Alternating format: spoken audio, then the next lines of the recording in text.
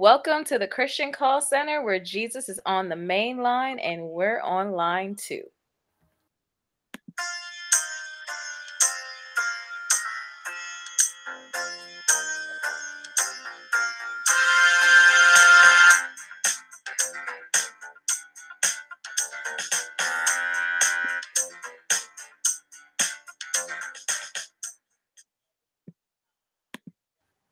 We have made it to the end of the courtship series. Today is all about the championship game. You made it through every single step: scouting, drafting, tryouts, the playoffs. And if you haven't, what are you doing listening to this episode? Go back and listen to the others. No spoilers. Seriously, we do thank you guys for joining us on this series. It has been a long time coming. It started out as a summer series and now we kind of dragged it into fall, but we have reached the final episode and we are absolutely excited to close this series out with one of the most God-fearing couples that we know, Sis Sylvester and Melissa Crawford. Hello, hello. Hello. Thank you for having us. Yes. Thank you for joining us. Absolutely. Look, pinch punch.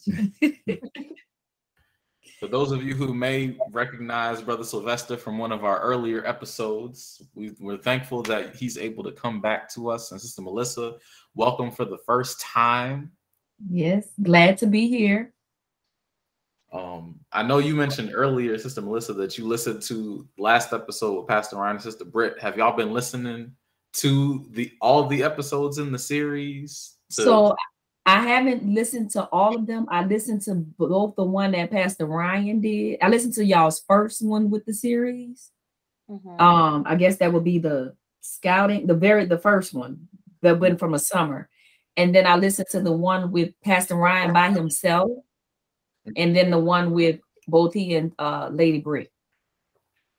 Okay. So you guys pretty much kind of have an idea of like where we were kind of going with the episodes and, you know, the point of us doing this series. Absolutely. Yes. Okay, Yeah. great. All right. So for those of you listeners who have made it this far, you should know that this is all about the end of the courtship journey. And hopefully you're all ready for marriage. Yes.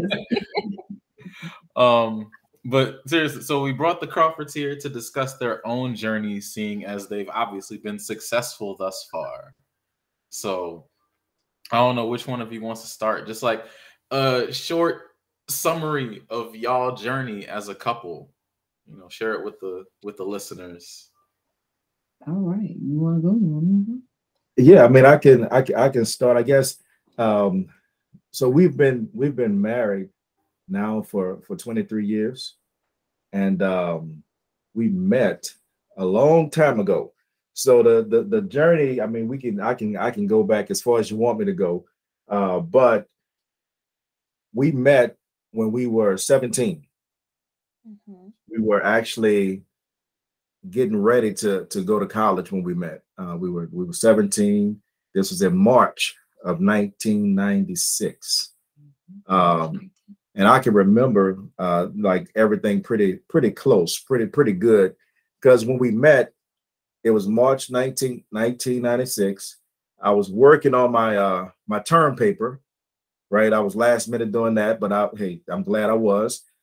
And Melissa, she was working on a paper. I don't think it was a term paper, but it was. So she was working on a paper too. And so now here's the thing. When we first met, when I walked into the library, it's the UNO library in New Orleans. When I walked into the library, I saw her and her friend on a computer doing some work. And when I first saw them, I'm like, oh, they look like college students. I went ahead and sat down and started doing my work. That was my first time ever going into that library. First time ever. Now, it was probably maybe about 3 miles from my house, but that was my first time ever going into the University of New Orleans library. Me too. And that was her first time as well.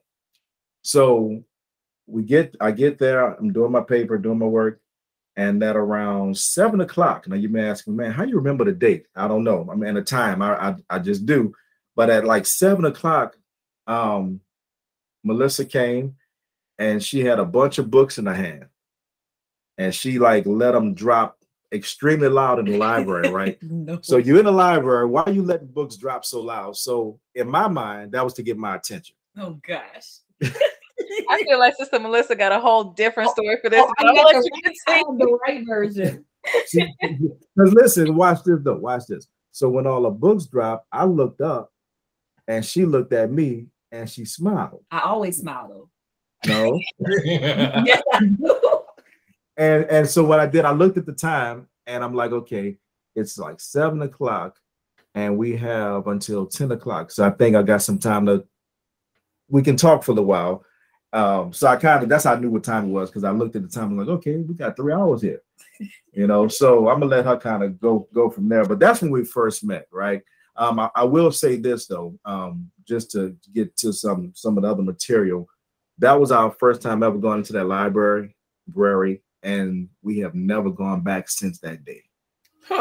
It's like the Lord knew that at that time, at that moment, I need you to go work on your paper. I need you to work on your paper, and now y'all gonna meet at this library.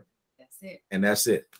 And you know what? That that thought and that statement reminded me of one of our earlier episodes. I think this was around like the scouting episode that I was talking about. Like, you have to be put in the position for these things to happen. Because as you stated, like, that was your first and last time ever being in the library, but it was intentional and was for a purpose.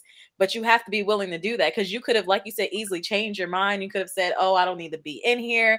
You know what I mean? But because like God ordained the path for you both, it had to happen, and had to happen the way it did, even if she did drop them books really loud, You're right. Now about the books. Okay.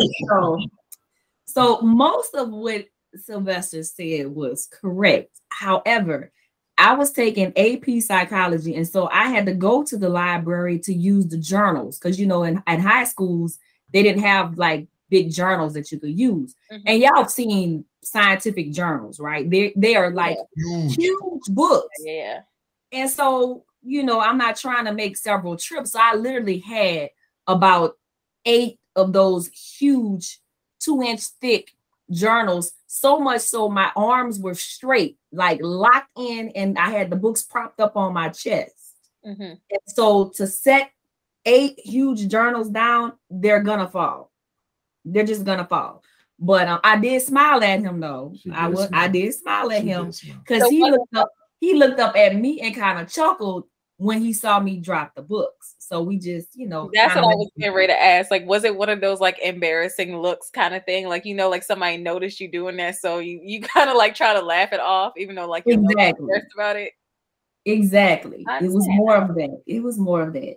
But fast forward later on in the evening, so my best friend was with me, and then I left them and I went to go get some more journals.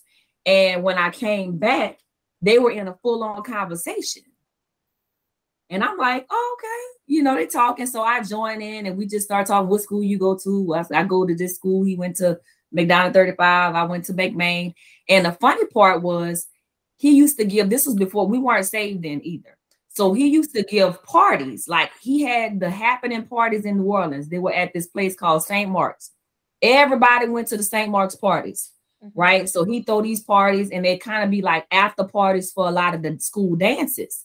I had gone to a couple of the St. Mark's parties, but we never crossed paths. We had mutual friends. Like, it was so crazy. Like, I just don't know how I never ran into you, but we met there. And so as I began to talk to him, we started talking about like prom, and he didn't have a date and I didn't have a date. And I was like, well, I wouldn't want to go with anybody that I didn't know anyway. I had to at least know him for like 2 months.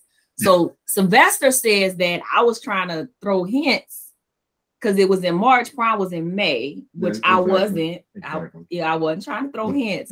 But, from there, the rest is history. And to come to find out behind the scenes, my girl was like, so you going to get my girl number when I stepped away again? And he was like, Sylvester was like, no. And she was like, so you just, I don't know how I know the play-by-play. It's so vivid. Right. She was like, so you just meet pretty girls in places and you don't get their number? I said yes. And he said yes. Okay. And I was like, okay. So, but I didn't know all this. So when we left, me and my friend left, and at this point we thought he was gone. Why this boy jumps from behind a pole, scared the living daylights out of us. And you know, I didn't jump. You jumped. You came out so quick. I was like, what startled us? He jumps from behind the pole as we were leaving, and he had a business card, y'all. Now, we're 12th grader, first of all. Has a business card. Let's talk about that part. What was on the business card? So his name and his phone number. Like he produced stop yes. it. This man was professional. He was very professional. He gave me his business card. And I did not call him the next day. Like in his mind is a little foggy. He thinks I called him the next day. I did not. It was about a couple days, and I called him. It was not. And it was a couple days. And the rest is history. You know, that from the first conversation, it was like, man, yeah, you kind of cool, you know? Yeah, we stay on the phone all night. Fell asleep on the phone. Mm-hmm. His mom would be like, baby, I'm gonna need y'all not to top my line. Like y'all on the phone too. And then you got your own, you had your own line. He got his own line too. Oh, you know, that was back in the day. Pre-cell phone. That was pre-cell phone. That was pre-cell phone, pre-everything. All I had was a pager, and she would text, well, beat me or whatever it's called. Mm-hmm. She would beat me 911. Then I call him like, wait, what's going on? And it wasn't nothing. She just wanted to talk. I'm like, I had to take my last 25 cents to put in this payphone. Everything was 911. And you want to say, hey, wait, but what? You did it though. That's the thing. I sure did. I sure did. We're gonna talk to the operator, pop on, and tell me I got a minute left. Yes. Yes. But it was, you know, it was one of those things where I will say, even though we weren't really. Now I'll backtrack and say Sylvester's best friend was apostolic, and he was in the process of witnessing to him. You know what I'm saying? Mm-hmm. And so he was just beginning to get into the Lord, but he still was going to his family church. Mm-hmm. But I was raised Catholic, and so you know I didn't know anything about the apostolic faith or anything like that. Mm-hmm. And so for us, coming together, we kind of grew in this together. And so his friend actually started just witnessing to both of us at the same time, in a sense, right? And when we both knew we were coming out here, it just made sense. And we dated, and we could talk a little bit more about it, but I want to make that distinction because, there's a big difference in how we courted, I guess, and dated before Christ, BC, mm-hmm. for that brief moment, and then how we did after. So I did want to talk a little bit about that. Before you guys kind of started this relationship or started talking to each other, were you guys dating beforehand? Yes we were. Why was that a little chuckle? So there was this guy but never, like, we weren't serious serious, but he might have been serious about me, but I wasn't like, this is somebody I could spend, the rest of my life with. But there was this guy, we were not officially like boyfriend and girlfriend, but we did go on dates. Like we went to a few football games. He was actually from Baton Rouge, actually. So we, went to a few football games. He would come to New Orleans, take me out on a date, in New Orleans or whatnot. But when I met Sylvester, it was like, that was a wrap. Like immediately, he just, I don't know. It was just something. It was something. He was just different. For me, growing up, I always had some sort of companion, which I don't recommend that. I recommend people have some time where you spending alone, and by yourself. Mm-hmm. You always need to be booed up with people. But of course, I'm young. I'm middle school, mm-hmm. whatever, high school, and so. But with all of those guys, they were, how do I say, they just would do anything to try to make me happy, or they never really like challenge me on things, or you know what I'm saying? It was just like a pushover in some ways, right? Because I had a very strong personality, very dominant personality. And that's something we'll talk about later too, that I had to like really look at how to navigate that, right? Being married and so forth. But Sylvester was the first guy who literally, I'll never forget. And before I got saved, I used to, cuss a lot, like a lot, really worse than guys. And I'll never forget, we were on the phone and he said, do you always cuss that much like that?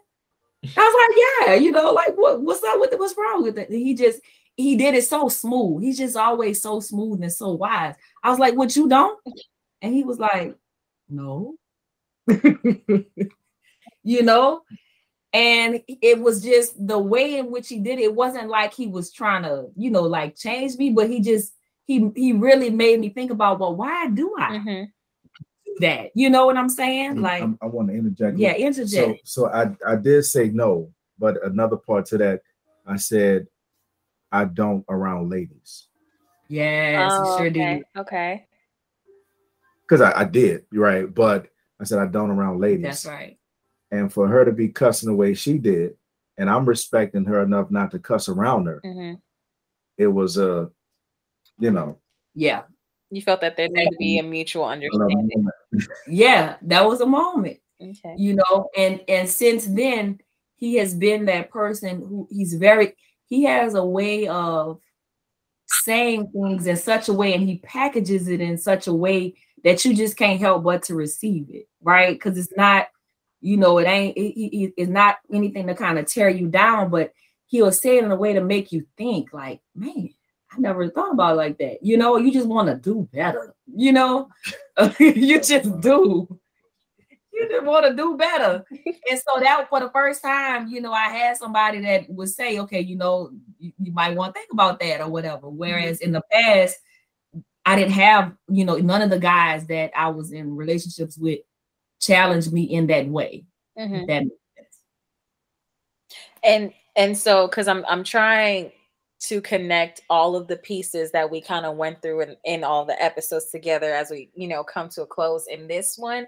So based on what you were saying, like you had those experiences with other guys and there were things in those relationships, friendships that were kind of missing to what you felt could be something that was long-term, but you found that in Brother Sylvester, which is what made the situation so different.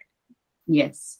Okay. Yeah. So the experiences that you had in those past relationships were like, okay, I like this, but I don't like this. And it kind of like, I guess maybe possibly like helped you kind of create this list in your head, maybe. Am I assuming? No, that's an interest. I saw that question about the list, and I've never had a list. I feel you on that because I don't have. Yeah, and then even in hindsight, even now, if I were in the Lord, I guess back then, I don't think I would have a list because I feel like in my mind, if somebody loves me and respects me, that's what I want, right? And that was before Christ. But what I would add to that is that they first and foremost love God with everything. Because if a person loves God and they have a relationship with God and their heart's desire is to please God, then they will be what they need to be for me.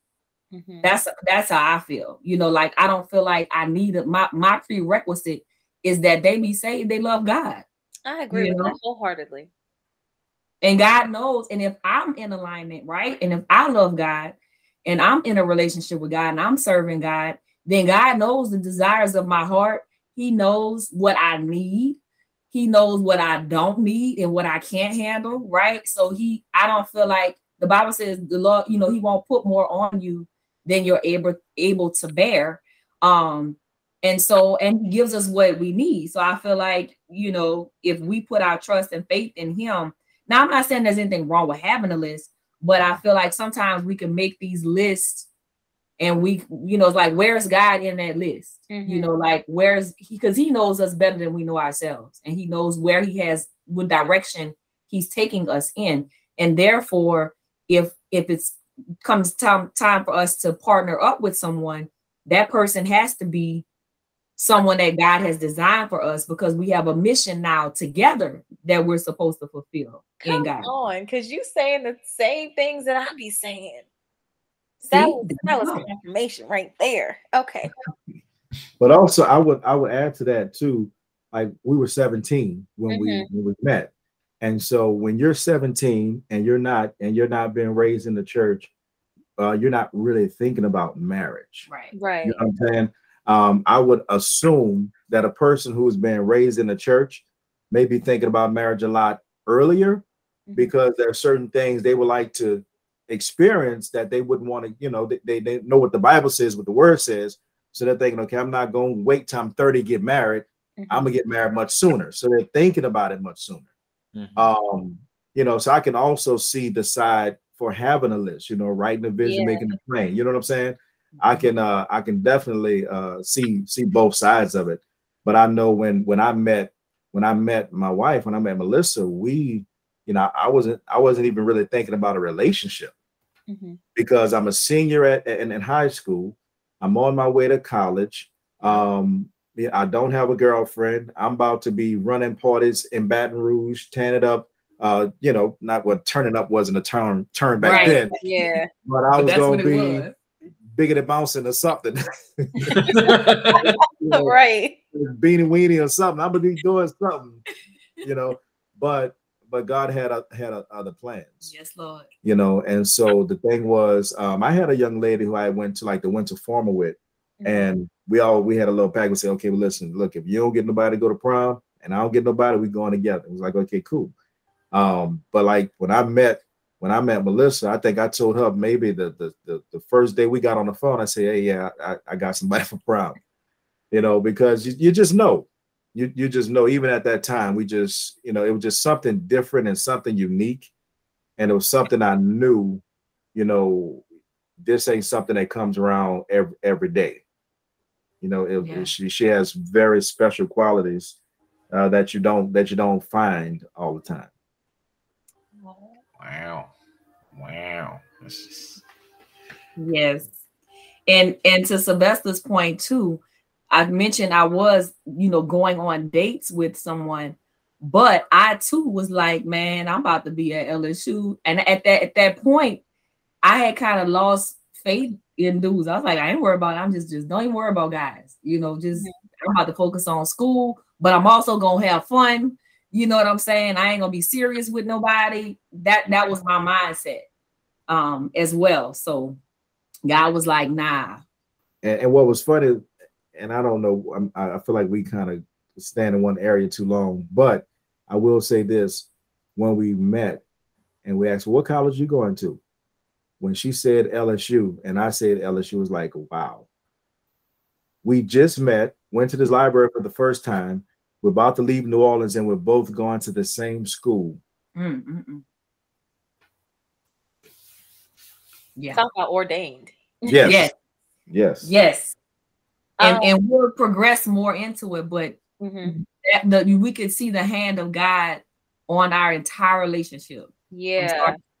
Yeah. So let me ask this. How do you think, I guess for your experience together as a couple, dating before Christ, each other, and dating each other after Christ, like, did you experience that? Yes. So we're gonna keep it. So before Christ, so be as transparent as you want. Yeah. So before Christ, it's and like for me, I was giving parties, right? And even though I was out there giving parties, I start feeling convicted.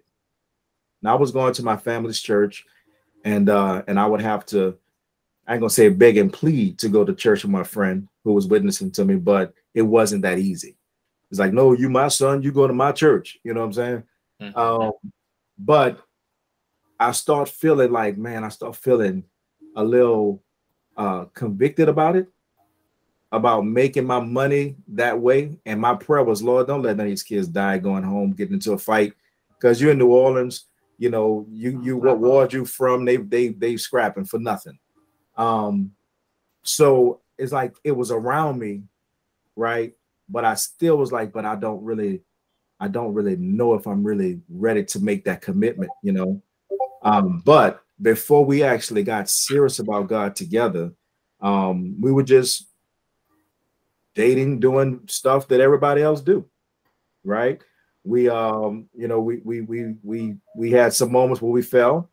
And the thing that we think about is this: it's like, okay, when we fell, we ain't know we was falling, right? Because that was before we, yeah. So right, we know you falling, you know. But when we think about it, it's like, man, that was a 6-month period of time, about 6 months, and it's like, okay, so why in the world did that even happen? Because, you know, when the Lord is drawing you in, you just can't keep doing things that you want to do. Right. Like when the Lord is like, we would come to church and the conviction would be so strong. True. You didn't want to do stuff that you knew was going to make you feel that convicted. Mm-hmm. You wanted to come to service. You wanted to enjoy the service, right? You didn't want to just feel like, man, I messed up. You know what I'm saying? Right. It's like, nah, it ain't even worth it. It ain't even worth the conviction. I want to be in church and experience the love of God. And it wasn't condemnation, but it was some strong conviction. Right. And I thank God for that. You know, because sometimes I think, man, I wonder, you know, like, wow, the Lord really convicted us to the point to where it's like, you know what, it ain't worth it. And we stopped and we dated just as friends for 3 more years, like just dating. Yep. He was my brother in the Lord. I was his sister in the Lord. You know, just dated. Like we, and of course we're dating. So it's like there's a romantic relationship, but it never went off into that area for all those years. Right. You know what I'm saying? So, sorry. Okay, let me make sure that I understand, because you said dating as friends. So were you guys like officially together, like boyfriend and girlfriend? Mm-hmm. Yes. Oh yes. Yeah. Okay. Yeah, we were just remove like certain aspects of the relationship away to like avoid falling. Correct. Exactly. Okay, but the part about it though that I thank the Lord for, we both were each other's first, even with that. So it's like, man, we could have just kept our testimony, you know, and been walking down the aisle together. But you know that, you know, I think that there's that part I appreciate, because I know y'all kind of touched on a little bit, but there is such a thing as soul ties, you know, and things like that when you become intimate with people. So I'm very thankful that we only know each other, right? And we didn't have to deal with that aspect of a relationship. But it was all about, you know, making up in our mind, and we made a decision. You know, we were like, we want to be saved first and foremost, and we wanted the Lord to bless our relationship and to bless our marriage, because we knew we were going to get married. But again, we were very young because we met, you know, at 17. So it was like, okay, Lord, first and foremost, we have to honor you in our relationship. And so we began to just really get busy about doing the Lord's business, you know, getting around, being in groups. We had a close group of friends. We would all hang out and fellowship together, just go by the house, eat. We would do Bible studies on campus. You know, we're just busy doing the work for the Lord. And we knew that if we do X, Y, and Z, if we open this door, this is what it's going to lead to. We did not trust our flesh. And I think that's so important. I think people who are trying to, you know, do right, they put too much confidence in their flesh. But, you know, scripture tells us in the flesh dwelleth no good thing, not a thing. And so, you know, not putting that confidence in our flesh and really putting all of our trust and confidence in God, that if we commit to him, he's going to keep us. And he did, you know, he kept us. So that was the after Christ, I guess, courtship for 3 years. And having good people in your life. Yes. You know what I'm saying? We have a sister, I can name a bunch, but the closest one to us is First Lady Thais Williams. You know, she wasn't dating nobody, married at that time, but she just took us in, and that was like an accountability big sister, you know. Yes. So having the right people in your life, especially if you're dating God, you want to have people who will tell you, you need to go home, right? Versus somebody say, hey man, yeah, you know, I mean, hey, we all human. Like, I don't want nobody telling me that. You know what I'm saying? We are all human, but I want somebody to tell me something to keep me from falling, you know, Yes. versus trying to help me feel comfortable after I fall, if that makes sense to you. Yeah, absolutely. I think a lot of what I heard is just the ability to have a self-awareness and really knowing yourself, not just individually, but like as a couple. You know what I mean? So to be able to know, like, okay, I know I'm struggling in my flesh, and then I know I'm struggling in my flesh. So together we can work on this thing, to be able to not cause each other to fall. I think is very, very important, because a lot of times, people will get into relationships and they don't consider the other person sometimes, and two, they're not willing to look at, I guess, the negative sides of themselves sometimes. And be able to work on those things. Like, you can't come in and like you have all this baggage and you have all these things that you're carrying, and then you just expect to put that on your partner. Like, that's an unfair thing to do,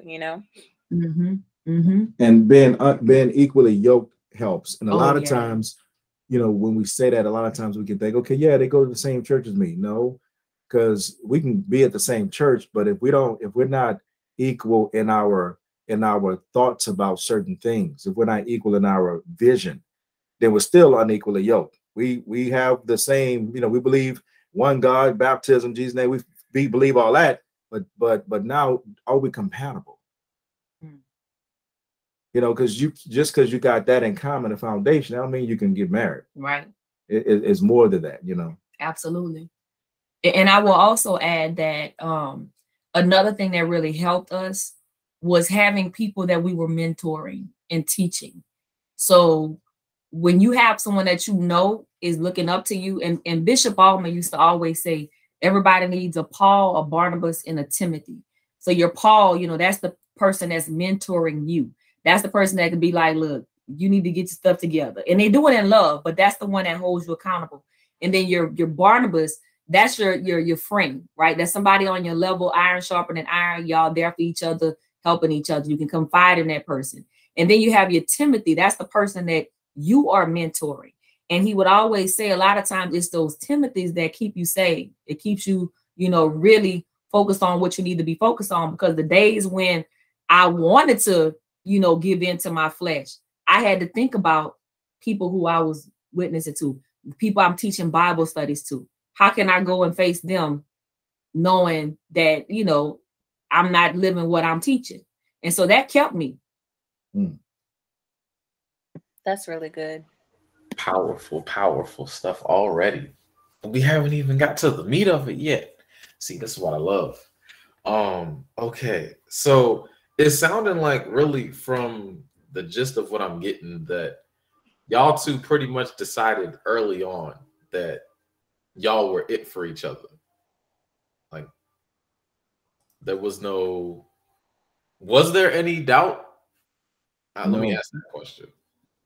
No, I didn't have any doubt. And then, like, the Lord, he would bring like elders around us who would people who we really looked up to, and they would say stuff, and it was like the Lord saying, like the Lord speaking through them, stuff about marriage. Man, y'all look like y'all. I mean, I see wedding bells and all that stuff, Right. One time we were over at Melissa's dorm, and Bishop Allman called, and when he called, he was asking us something about church, of if we needed a ride to church the next day or whatever. I think it was something like that. And then he asked about me. And she said, "Oh yeah, he's here." And he said, "So when are y'all getting married?" And we were like, "Oh, I don't know." Because Bishop Allman, he wasn't the one who was quick to marry people. He would always say, "My job is to break you up." Yeah. You know what I'm saying? That's what he would say. "My job is to break you up. So whenever you have your marital counseling classes," I'm not sure if they went through that in the other. They talked a little bit about it. But his goal was to break you up. If I can break you up, if I can make you storm out, you mad at each other, then good. Y'all shouldn't be together. But he was asking us when were we going to get married? I'm like, wow. Yeah. I was expecting for him to start trying to break us up, but you know, he knew that we were he knew the Lord spoke to him, and when he said that, I think that's when we start thinking, man, We need to. like, should we really entertain that thought this young? Because when I got married, I was 20. And I had just turned 21. And so, like, when I'm at that age, I feel like I'm grown, you know. And I look at 20-year-olds today, and I'm like, man, I wish you would talk about getting married at 20, you know. But it's kind of, you know, hypocritical of me. But it's like, wow, yeah, we got married at a young age, but mentally we were already mature. Mentally, I wasn't trying to run a club and wasn't trying to. I had seen what I wanted to see. I mean, I spent a lot. I'm sorry to say this, but I spent time in the clubs when I was really, really young. I did that stuff. You know, I wanted a clean life, and I was already settled. So, Yep. Okay. I agree. I knew, you know, to answer that question. I knew, like he mentioned, is like you just know when you know, That's you right. know, it's just like I don't know. And I think it was mentioned on the call too. And when I heard, I was like, that's exactly how I feel. Bishop would also say, you know, is who you can't live without, you know. Yeah. And that's how I knew. It's like he's the person who I wanted to spend time with. But most importantly, I think for me, he was my friend. He's my friend, you know, because we dated and courted. I guess I'm gonna use the word courted because dating means something totally different these days. But because we courted for 3 years as friends, I feel like that really solidified the foundation of our relationship, because, you know, that and the way in which we got to know each other and build that friendship. So on days when, and we'll probably get into it, when I'm mad with the husband, Sylvester, because, you know, it ain't always, every day ain't always like, yeah, you know, some days I get on his nerves, some days he gets on my nerves. But my friend, Sylvester, we'll be mad and be like, what you want to do? You know, like, come on, what you want? You want to watch a movie? You want to do something? Like, ain't nothing happened, you know? Because he's my friend. I'm his friend. He's my best friend. I'm his best friend, right? So that's important. Okay. So I guess because it seems like you said, y'all knew pretty soon that y'all were the one for each other, and y'all were being encouraged by elders and by friends and by people who were looking out for y'all. So how soon did it go from courtship to, all right, we getting married? So we met March the 19th. We started dating on March the 31st of 1996. 1996. And I want to say it's probably like March of 98. Yeah. Was it March of 98? About 98. I think March of 98. We made it. We got engaged. And we got married July of 1999. Okay. So now we had people who were you know, at the church and in our fellowship encouraging us. We didn't have a whole lot of support from family. Oh. Yeah. Yeah. We had to pay for the wedding ourselves. Because my family in particular, they wasn't having it. I'm gonna just be, you know, they were like, you about to do what? Because I'm in school still, right? Yeah. And she was the valedictorian of her high school. Oh. And her high school was like, it was like, I would say at that time, it was like Baton Rouge High. So she was the valedictorian of her high school. And her grandmother. You got to remember, we're not Baton Rouge natives. So what does that mean? So it was a magnet school. It's a magnet. It was like school. the number 2 school in New Orleans. Yeah. Okay, so like Poly for us, John. Okay, so like okay. I mean, it's like right. And so and her grandmother raised her. And so when you go tell your grandmother you're getting serious with this little boy, that's what a grandmother saw me as a little boy. And actually I was. But it didn't go over. It didn't go over well at all. Right. Because the thought process was you go to school, you get your education, you graduate, you work, you build your house or you buy your house, and then if some little dude come along, okay, but you already established. You get all of that stuff first. And then I come up there at 17, 18, 19, and she's serious about me. And now she's serious about the Lord. And it's like, who is this guy got you in this Lord stuff? You know what I'm saying? Right. You're in the cult. Like what you don't want to do this no more. You don't want to go here no more. Like, you know, so I became the bad guy actually. Yeah. Yeah. So, but the Lord still blessed, you know, like we prayed, was like, as far as the timing, right? We knew we were supposed to get married, but we did really seek God and ask for him to lead us in terms of whether or not this was a good time, right? And he confirmed. We actually put some fleeces before the Lord, and then for the sake of time, I'm not gonna go into details, but they were very specific things that we asked God to do to confirm that this was the right timing, and he confirmed every last thing. And we were able to, as broke students, you know, we have much of nothing. We were able to, you know, do our wedding. I want to say it was under $1,500 for that wedding. And the Lord just blessed, you know, he blessed, and we didn't really have to, go into debt or anything like that to have the wedding. Now, my family did come, though. I will say that. They did attend and kind of try to come around at the end, but we didn't have a lot of support. And his family was more supportive. Yeah, they were more supportive. Yeah, absolutely. Well, you already slipped kind of into my next question. I was going to ask about, you know, the introduction to each other's family and all of that good stuff. So how did those things go? I mean, I know you said family wasn't really supportive as much on your side, Melissa, but how did the introduction go at least? Well, I will say when the first time I went to Melissa's house, I couldn't find the house. And so I'm going all around the street, you know, up and down looking for the house. I didn't have a cell phone, so I had to go inside of a nightclub, this little juke joint, and call them from the nightclub to try to get directions to the house. And then when I get there, it's kind of late, right? And her grandmother is like, "Who is this little boy coming to the house this time of night?"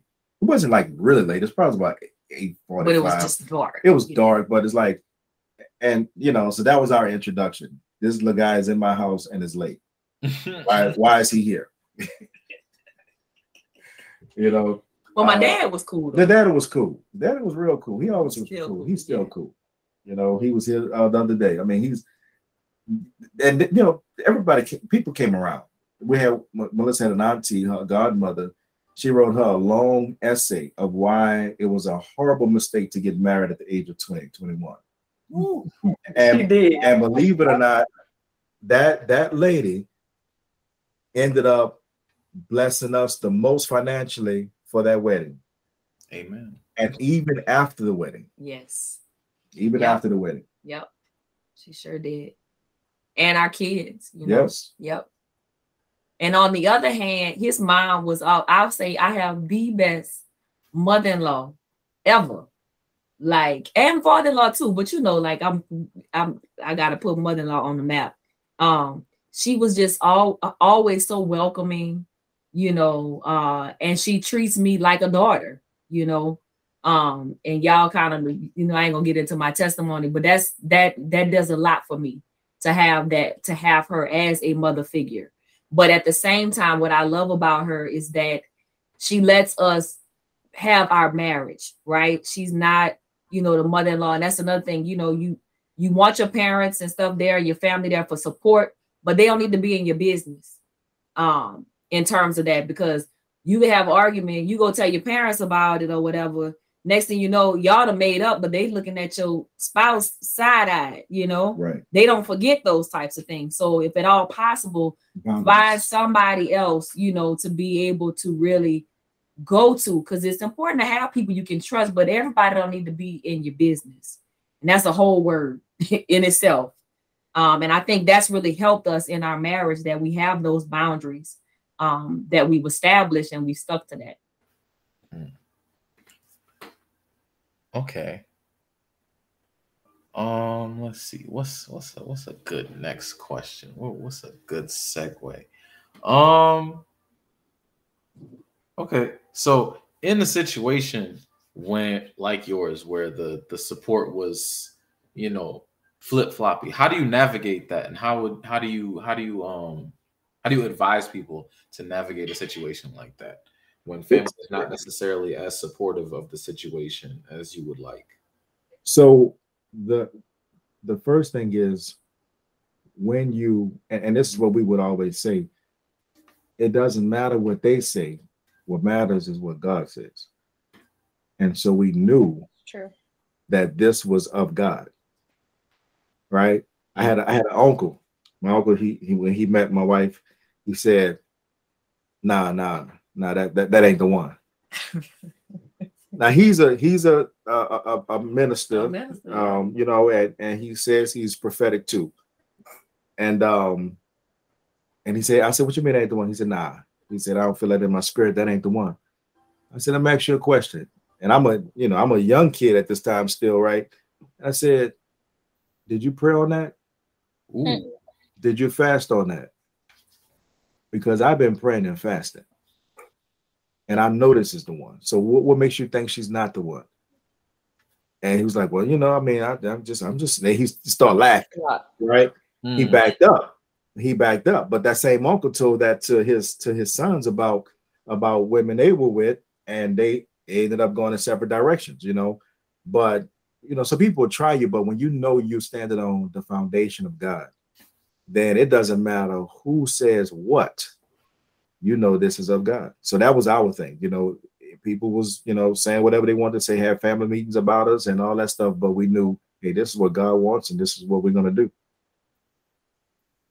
23 years later. Yeah. Word of God. We still here. To God be the glory. Yes. Yeah. And so you navigated, you know, because at the same time, we navigated it with respect. We respectfully, you know, I didn't allow, as best as possible, my family to disrespect Sylvester, like in person, to his face. You know, now they might have said stuff, and I've had to check. There was a time period where I had to like check my grandmother respectfully for comments, you know, different things like that. That was a difficult thing to navigate. And there was a season when we didn't even go over there. And I had to explain to, like, you know, I love you. I will always love you, but there's no justification for that. You know, Sylvester is a great guy, never disrespected her. As a matter of fact, did a lot for her, you know, if she needed help with anything. So it was like, and I think a part of that, you know, looking back on it, was more spiritual than anything. And that's a whole nother podcast. You know, we got to understand the spirit that behind that people are operating with.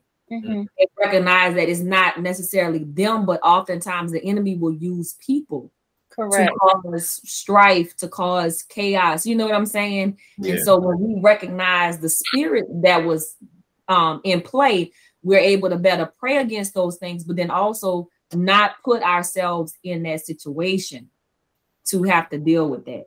Right. So I heard Brother Sylvester mention you know, praying and fasting, and that's how he knew, you know, he was in the right place and in the right relationship. So did you both have like a spouse prayer? Because, you know, I've heard that in society everybody keeps talking about specifically like Sierra prayed for Russell Wilson or whatever, and people kind of jumped on that a lot. So I guess, what was your spouse prayer, if you had one before you guys met, and what was kind of the one during your relationship? I didn't have I didn't pray. Fair. Fair. Right. And amen. So I didn't have a spouse prayer. And I mean I can honestly, I don't think I had one like after. I mean, I prayed for you, but right. What's the define spouse prayer? That's what maybe give me a little clarity. I know they posted it at some point. I'm not entirely sure. But the idea behind it was, I guess, because at least what's in society, she like obviously went through like bad relationships before, so I guess she got to the point where she was like she wants something more real. So she, had this prayer that she prayed to God for her spouse, whoever that person may be. Ah, got you. Yeah, I never had that either. I didn't. And we're blessed that we met each other so young. Yeah. Now I think if we wouldn't have met when we met, and we would have had bumps and bruises. I've been praying too, Lord Jesus. But God brought us together when He did, and before we even knew what we wanted. Exactly. So he knew what we needed before we even knew we needed it. Yes. And I often tell people too, he brought us together, and like I can't say I've had trauma and heartache, and some people just have a whole bunch of bad relationships. I thankfully never experienced that. I never experienced that type of pain and hurt, even with the little breakups. I mean, it was young, it wasn't anything serious. And then I didn't attach myself in that way to people too. And so I feel like, I thank God. And again, He knows what you can handle, because I don't think I can handle that, y'all. I'm just going to be real. And so he knew that. And I feel like He gave me a phenomenal spouse, a good guy. Like Sylvester has never hurt me. You know what I'm saying? Like, I can't, I'm just blessed. So I think I said all that to say that's probably why I didn't pray a, specific spouse prayer. Because again, I just want somebody to love and respect me. Right. And it just kind of happened. And so when we even got to the point to whereas we were saying we were going to be together, he was my spouse in my eyes. Right. I knew that's who I was going to marry. So I didn't necessarily have to pray that prayer. It was just a matter of, is this when we're supposed to get married? That was the prayer. Like, yes. I know we're supposed to get married, but is this the right timing? Because God had already confirmed, that we were supposed to be together. Yeah. Right. So y'all already touched on this a little earlier, but I wanted to get a little bit into the nitty-gritty about being intentional in the process of like that courtship to marriage, and even in the marriage, being intentional while you're married. So can y'all talk about that a little bit? Let's see.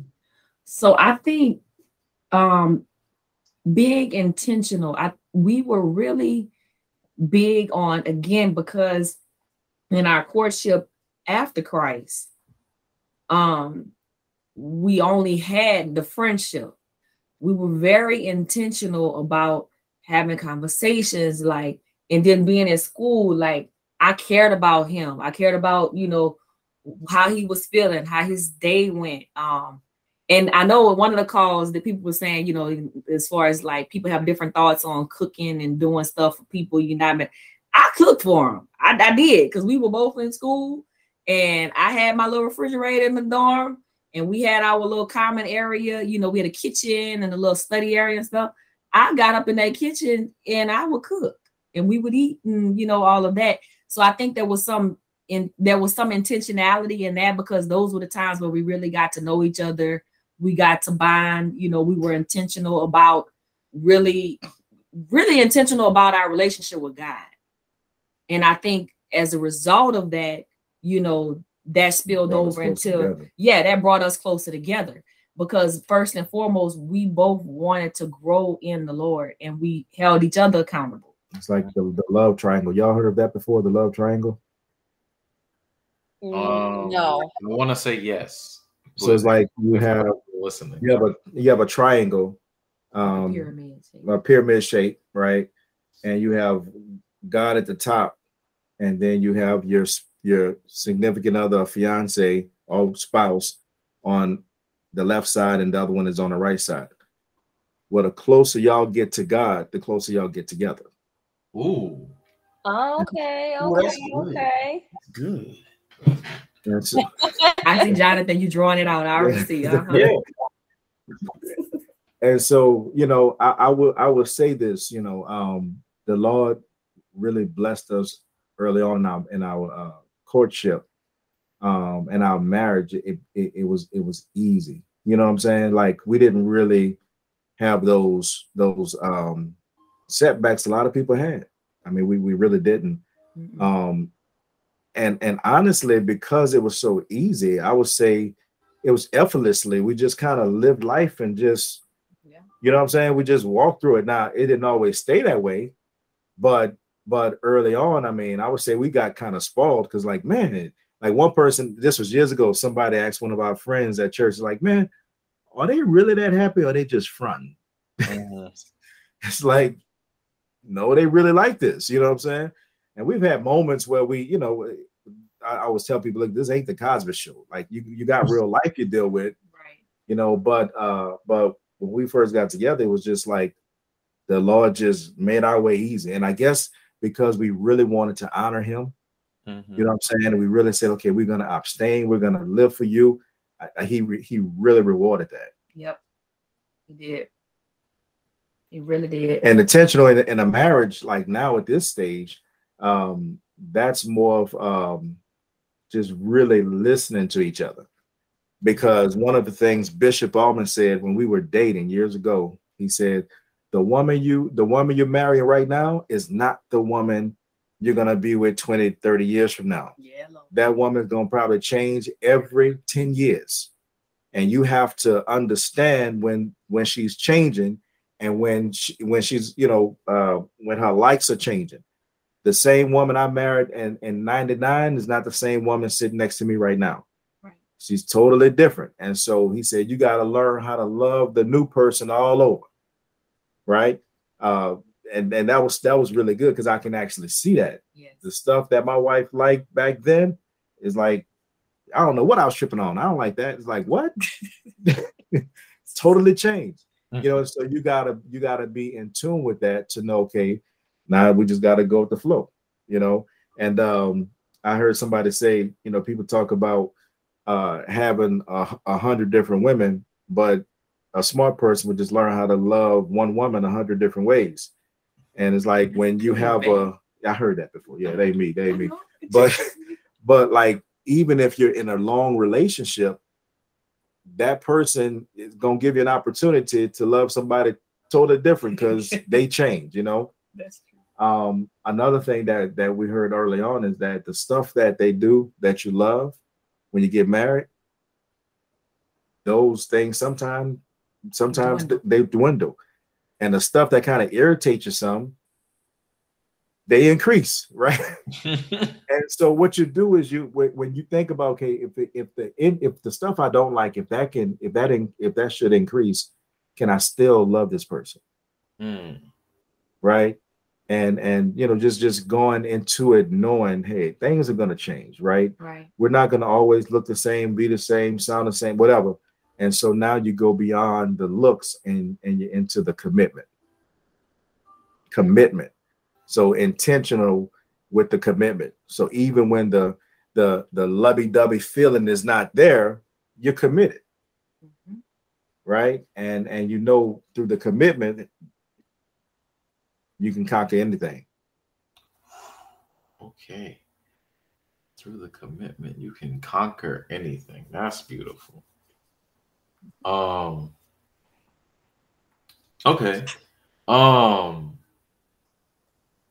What's the easiest and what's the hardest part of marriage?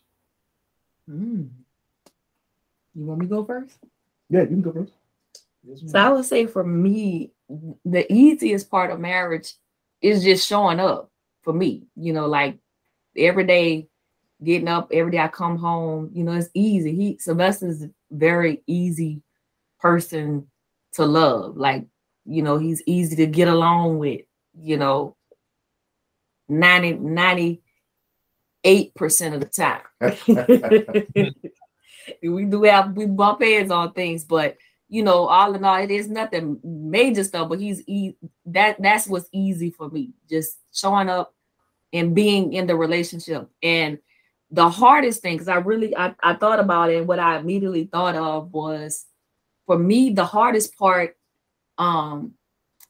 is how marriage forces me to self-reflect, and how marriage makes me look at myself. I think oftentimes in a relationship, we would or like, you know, when we were younger in our marriage, you see those things that you kind of don't like. I don't know, you trying to change them. I don't like this. I wish they would do this. And we focus on how we want to change our spouse, when really and truly the only person we can change is ourselves. And so for me, that's the most difficult part of marriage, is when I realize that just like there are things that I may want him to improve in, there are things that I need to improve in, right? To be my best self. And so that's difficult, because a lot of times we don't like to do things that are uncomfortable, or I don't necessarily like to compromise, right? All the time. And so that's a challenge for me that I have to work on, you know, that self-reflection. Like, how can I, you know, bring a whole person to the table, right? How can I deal with what I need to deal with within myself to love Sylvester in the way that he deserves to be loved, and vice versa. Okay. Okay.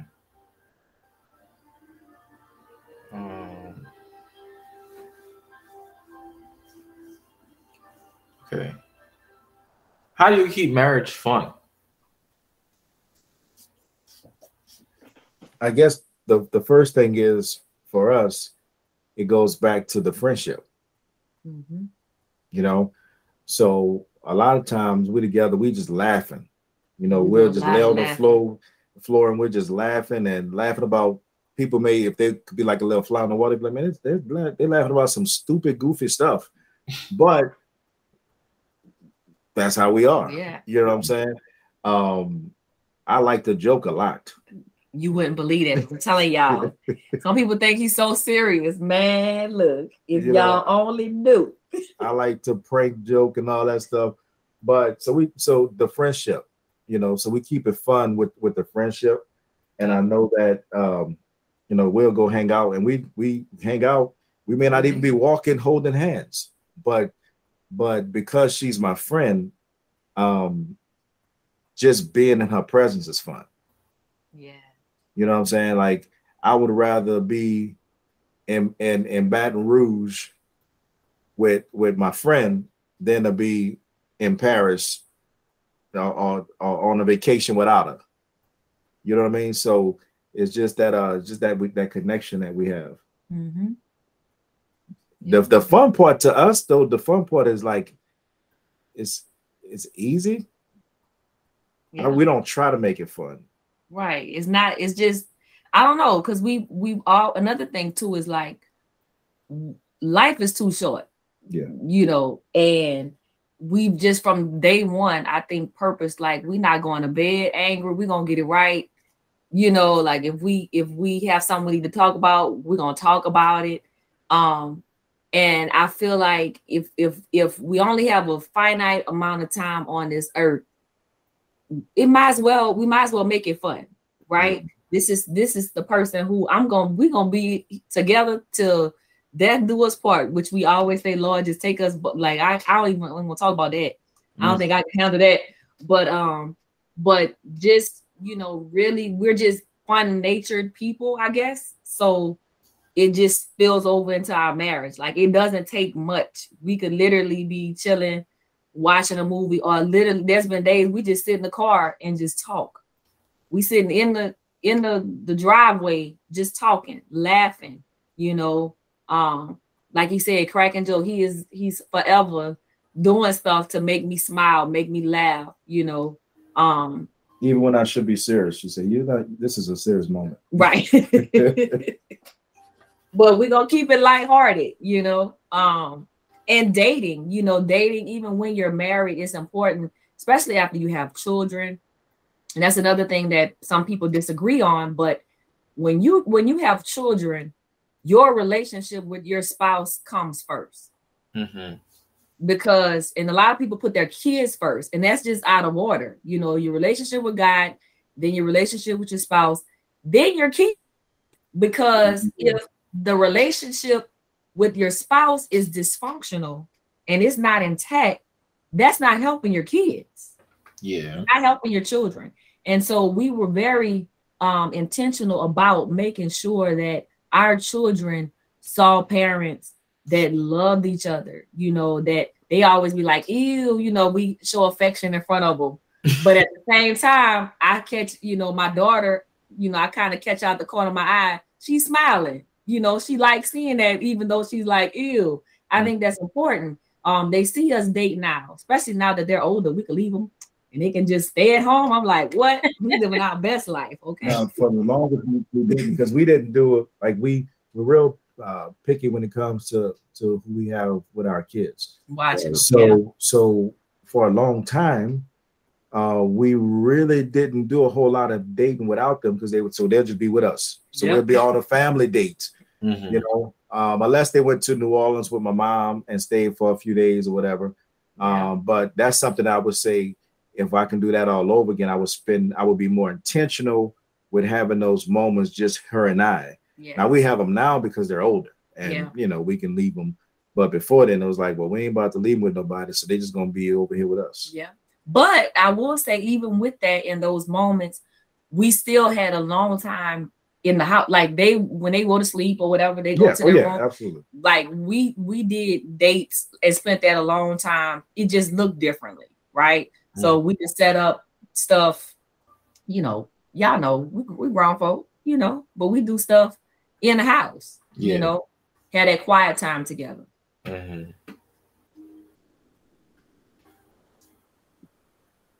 So that's a perfect way to move into, since you talked about, you know, dating each other while having kids. What would you advise for like single parents going through this courtship situation? Like, I know y'all were blessed to not have to deal with that situation, but what advice would you have? Jesus, man. So I would say that the first thing is, you have to be very, very prayerful. And then pray some more. And do not bring people around your kids until you know that this is somebody I'm dating with the intent to marry. That's right. Don't bring. No, this your Uncle Bobby, this your Uncle Jody, this your Uncle. No. You know, you never saw him at the family reunion, but this your uncle. Nah. So don't bring anybody around your child until you feel like this is the person. You know, I think God is set me up to be with for the rest of my life. That's so important. Yeah. So that's the first thing, and then you want to make sure that it becomes very important that y'all are equally yoked in a lot of different areas, not just spiritually, because this person is going to help you raise your child. Yeah. You know what I'm saying? And hating to go in a negative way, but I was talking to a guy who he told me that he's over the sex trafficking in Baton Rouge. And he said, Sylvester, he said, you wouldn't believe it, but most times when young ladies are in that ring, they're put in that ring by stepdads. That is so true. So true. And so you got to make sure that the person you have coming around not looking at your child too. Right. And being a wolf in sheep clothing. And everything they speaking in tongues ain't speaking of the Lord. You know what I mean? And so it's a whole different level when you have a child involved. And then like that person, that child, depending on their age, they could possibly get attached to this person. Yeah. And if y'all just kind of dating and then, you know, you checking his DMs and somebody DM'd him and y'all break up, now that child is being ripped from this person. It's not just y'all breaking up, but the child is breaking up too with somebody they saw as a father figure. So being very prayerful, and I would say hopefully the person that's single has someone in their life who they can bring this person in front of. See, if I'm single, I'm thinking, okay, I want to bring this person around some people. As soon as they leave, hey, sister, hey, brother, what you felt, what you thought, I want them to tell, hey, look, I feel a good spirit from this person, or I don't know, something ain't right, because if I'm trying to do life with this person, right, I want to get them around some people that's saved, that's full of the Holy Ghost, right? that can discern, help me, because I don't want to just be thinking about, man, look at the shape. Yeah. My mind gone because I'm thinking about the shape. I want somebody to be looking from a different angle. That's right. As well, So yeah, it's a whole different animal when you got children involved. Yes. And it works both ways. Now, I know we talking mainly like single parent mothers, but single parent fathers too. Yeah. Because you can have stepmomzilla. And that's just saying. Yeah. You have a whole little Cinderella situation. Exactly. And that's also the thing too. Like we would have to have an agreement. Like, listen, we would never say the word step. Right. True. And also if I'm coming in, if the woman has a guy coming in, she should say, okay, listen, if you're stepping in as dad, then you treat them as your child and you discipline them. Sometimes they don't want him to say anything. So you want him to act as dad, but you don't want him to discipline his dad. That ain't that's not, a lot. Yeah, that's not fair. You can't put the muzzle on him and just let him be a checkbook or be whatever a father figure, but let him be able to speak into that child's life. Right. And correct. Yeah.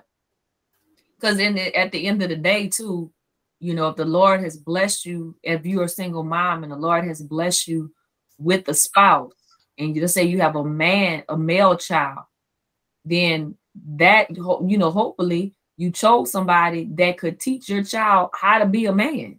Yeah. Because the mama can't do that. And vice versa. If you're a guy and you have a daughter, right? You can't teach her how to be a woman. And so if you've been blessed with a person, that can fulfill that role, let them do that. The prayer would be, Lord, is this the person for us? Yes. When you have kids, not just me. That's good right there. That is very good. Yeah. Look, as we shared all that, not even in that role. So single parents, y'all might have a different perspective. We just saying, we're just talking from observation, but it's definitely some things to consider. Yeah, absolutely. And I think it's also important because sometimes, like, sometimes when you're in the situation, it's hard for you to have these different perspectives. So it's good to be able to hear, from others who can speak from the outside, even though they may not have experienced it personally, but they can empathize and understand what you're going through.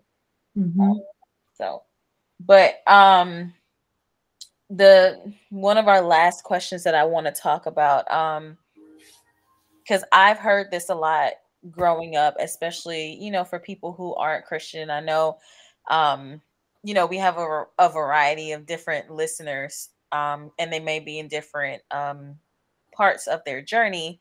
So for people who have this mentality that marriage is just a piece of paper, and you have people who want to have these common law marriages, which is pretty much them living together for however long, or who feel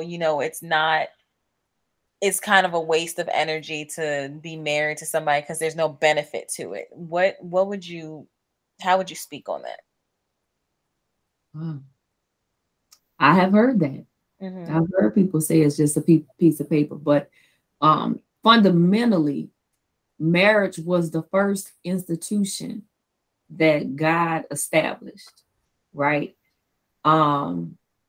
And in society, the way there's a certain way we recognize it, right? And so that piece of paper does mean something. Yeah, you could say, oh, well, we've been together or whatever, technically married. No, you're technically not, if you look at the way, I guess, society defines marriage. And my thing is, if you love that person, if you're spending time together with that person, then to me, it's just solidifying a commitment. Right. And I would ask, why not? Like, why not go that extra step to get, I mean, you don't even have to do the wedding. I don't know if it's because they feel like they got to spend 20,000, 30. I don't know what weddings cost these days. And they don't want to go through the fanfare of it. Because if that's the case, you don't have to do it. From what I've heard, I don't think it's the wedding. It's just more so like I personally feel like it's a lack of commitment, because they talk a lot about like the financial piece and having to mix finances, like paying bills, and this person is on your insurance, and it's all of those pieces. I think a lot of times it does stem to the finances of it, and then it's also the steps that they take. So if they've been living with the person for a certain amount of time, it's like, well, we've already been in this, so what's the point of getting married? It's not going to change what we're already doing. Got you. Yeah. Got you. So, and I've heard that as well. Usually when I hear this, and it's like we have two different audiences, right? So we have one audience that's, they ain't thinking about God. Mm-hmm. So why do I have to get married? Because I don't see myself in sin. You know what I'm saying? If I don't feel like I'm in sin and I'm doing anything wrong, why should I get married? Mm-hmm. It makes no sense. Me getting married and getting in front of a judge or a preacher ain't gonna make me love you no more than what I love you right now. Mm-hmm. Because I'm not doing anything wrong in my eyes by shacking up. And so that person who is feeling this way got to first get to a place where they really see that is wrong, right? And that goes two ways too, because there are some people who don't care nothing about the law, but they want to be married, right? Yeah. So that goes two different ways. But for the person who is looking at it as just a piece of paper, well, when the more sexual partners you've had in your life, the easier it is for you to see marriage as just a formality. Mm-hmm. Right? Because you've been experiencing the gifts of marriage without having a marriage. So why do I need to get married? Mm-hmm. You know what I'm saying? Like, I've been experiencing all this. What is the point? But you gotta catch people like where they are and why they feel that way, and then find out. For me, just because I'm not just a man, but I'm a man who loves God, right? And so my life and my perspective is rooted by the word of God. Yeah. So my first thing is, hey, listen, you ain't supposed to be touching that woman if you ain't married. That's the first thing. You know what I'm saying? The first thing is, if you want to be right and get this thing off the list, go ahead on, and if you love the woman, marry the woman. That's just, but some people that won't fly with, because they don't even believe. Right. You know what I'm saying? So how you tell somebody who don't believe you need to get married? Well, if you don't believe, now this is just me, Christian Call Center. If you don't believe in the word of God, then whether or not you shacking up don't really matter. Right. That's true. Right. You know what I'm saying? Because that's the least of your words. Right. You got to come to believe that God is first. And then once the Lord start dealing with your heart, then and you start reading that word, there's like, okay, maybe I should go ahead and marry this person. But also, you got to think of the spirit of this world and the time that we're living in. Yes. If we can make the family unit not as powerful, then we can erode the foundation of what God had in store for us, for his people. right? So if you look around, people have a spirit of non-commitment. I don't want to be committed to anything. That's true. You know what I'm saying? I don't Not want to just be marriage. I don't Yeah. want to be committed. Like I want to be free. I want to freelance. I don't want to be tied down. I want to do what I want to do when I want to do it. And so that's just where we are right now. And so you know, but that's my thought on that. Yeah. And I also think too that some people they want the perks and the benefits, but they want that exit, that out, you know. Yeah. They want that exit strategy. That's like, just in case, you know, you ain't about to take all my money or whatever. But it's like, have you totally given yourself to that person? Mhm. Do you totally trust that person?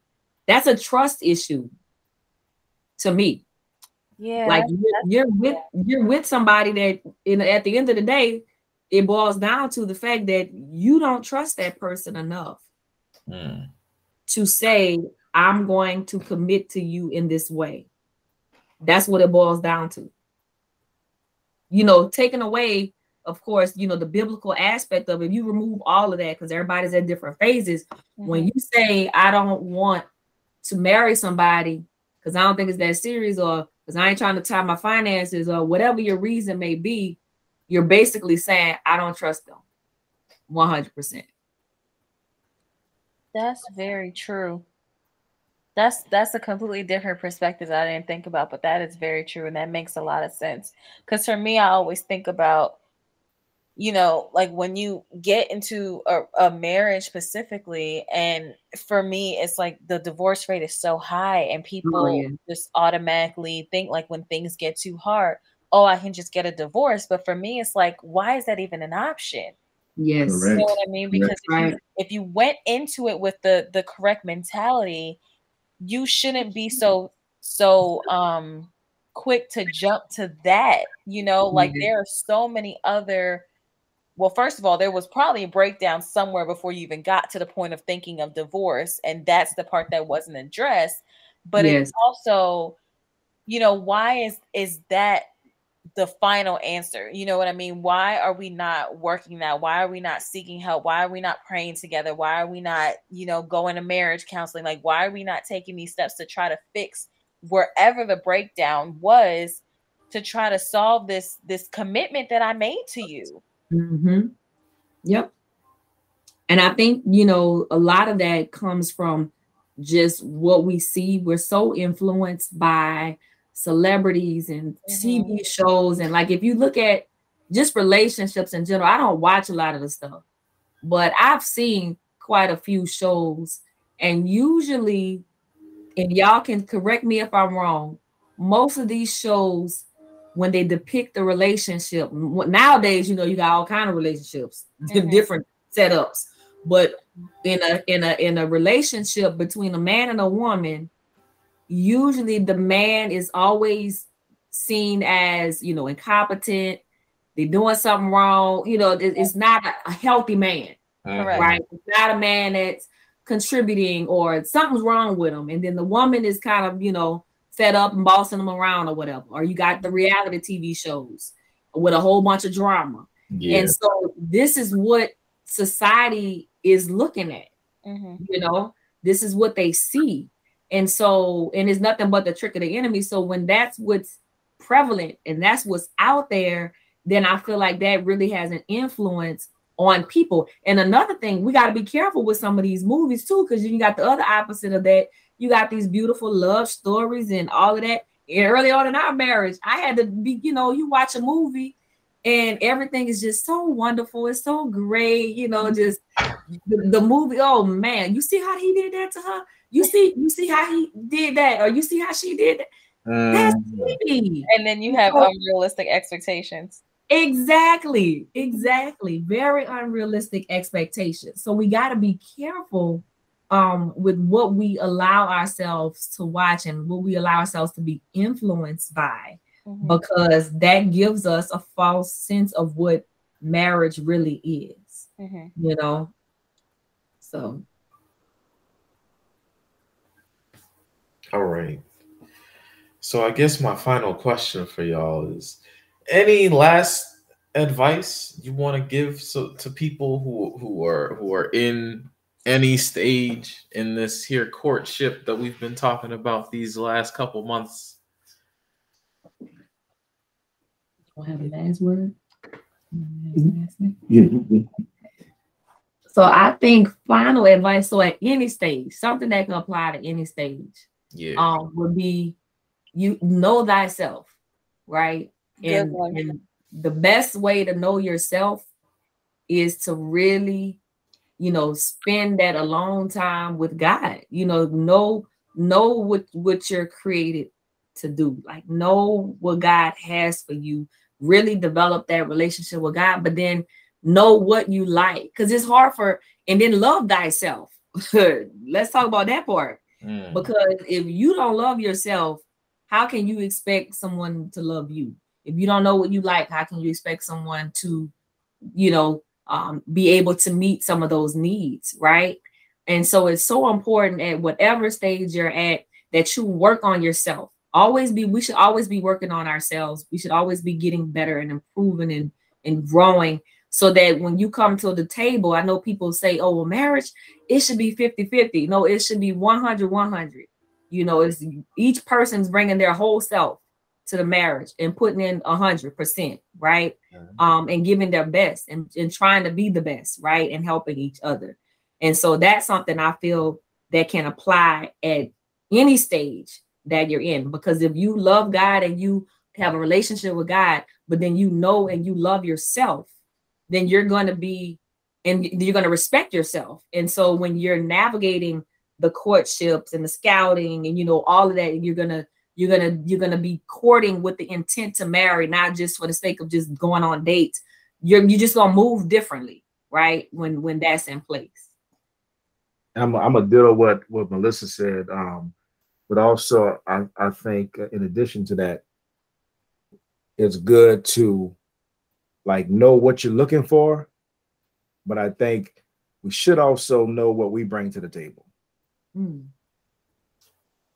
Why would this person choose me? Why am I a good catch?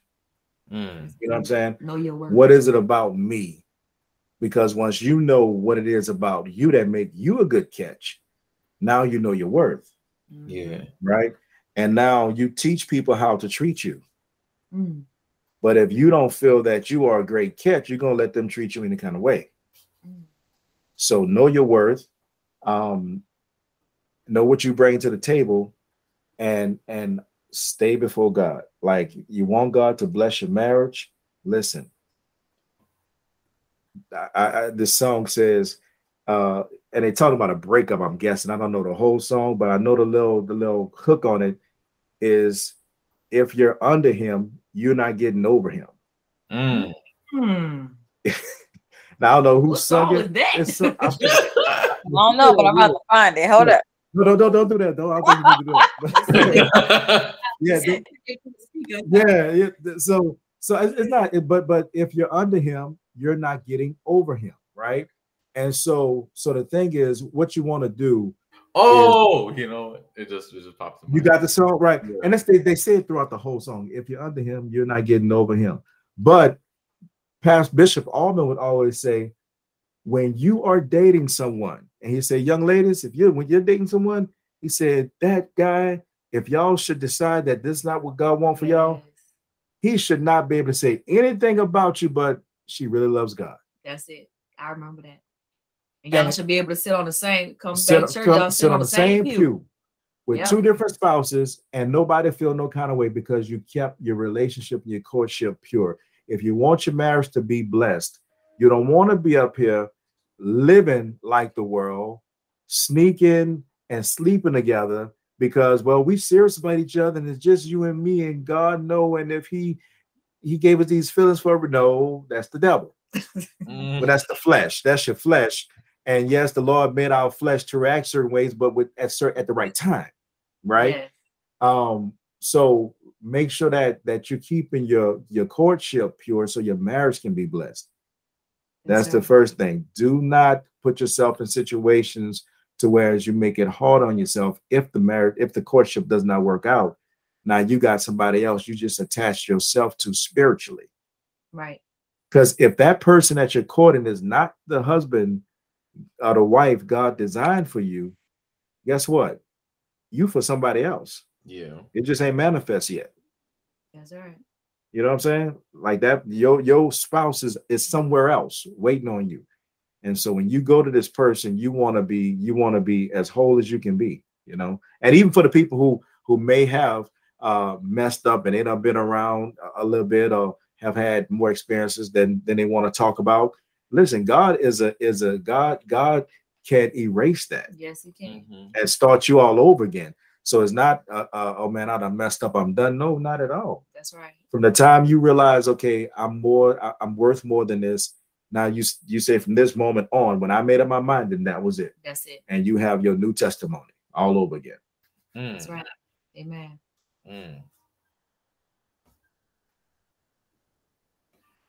I like that.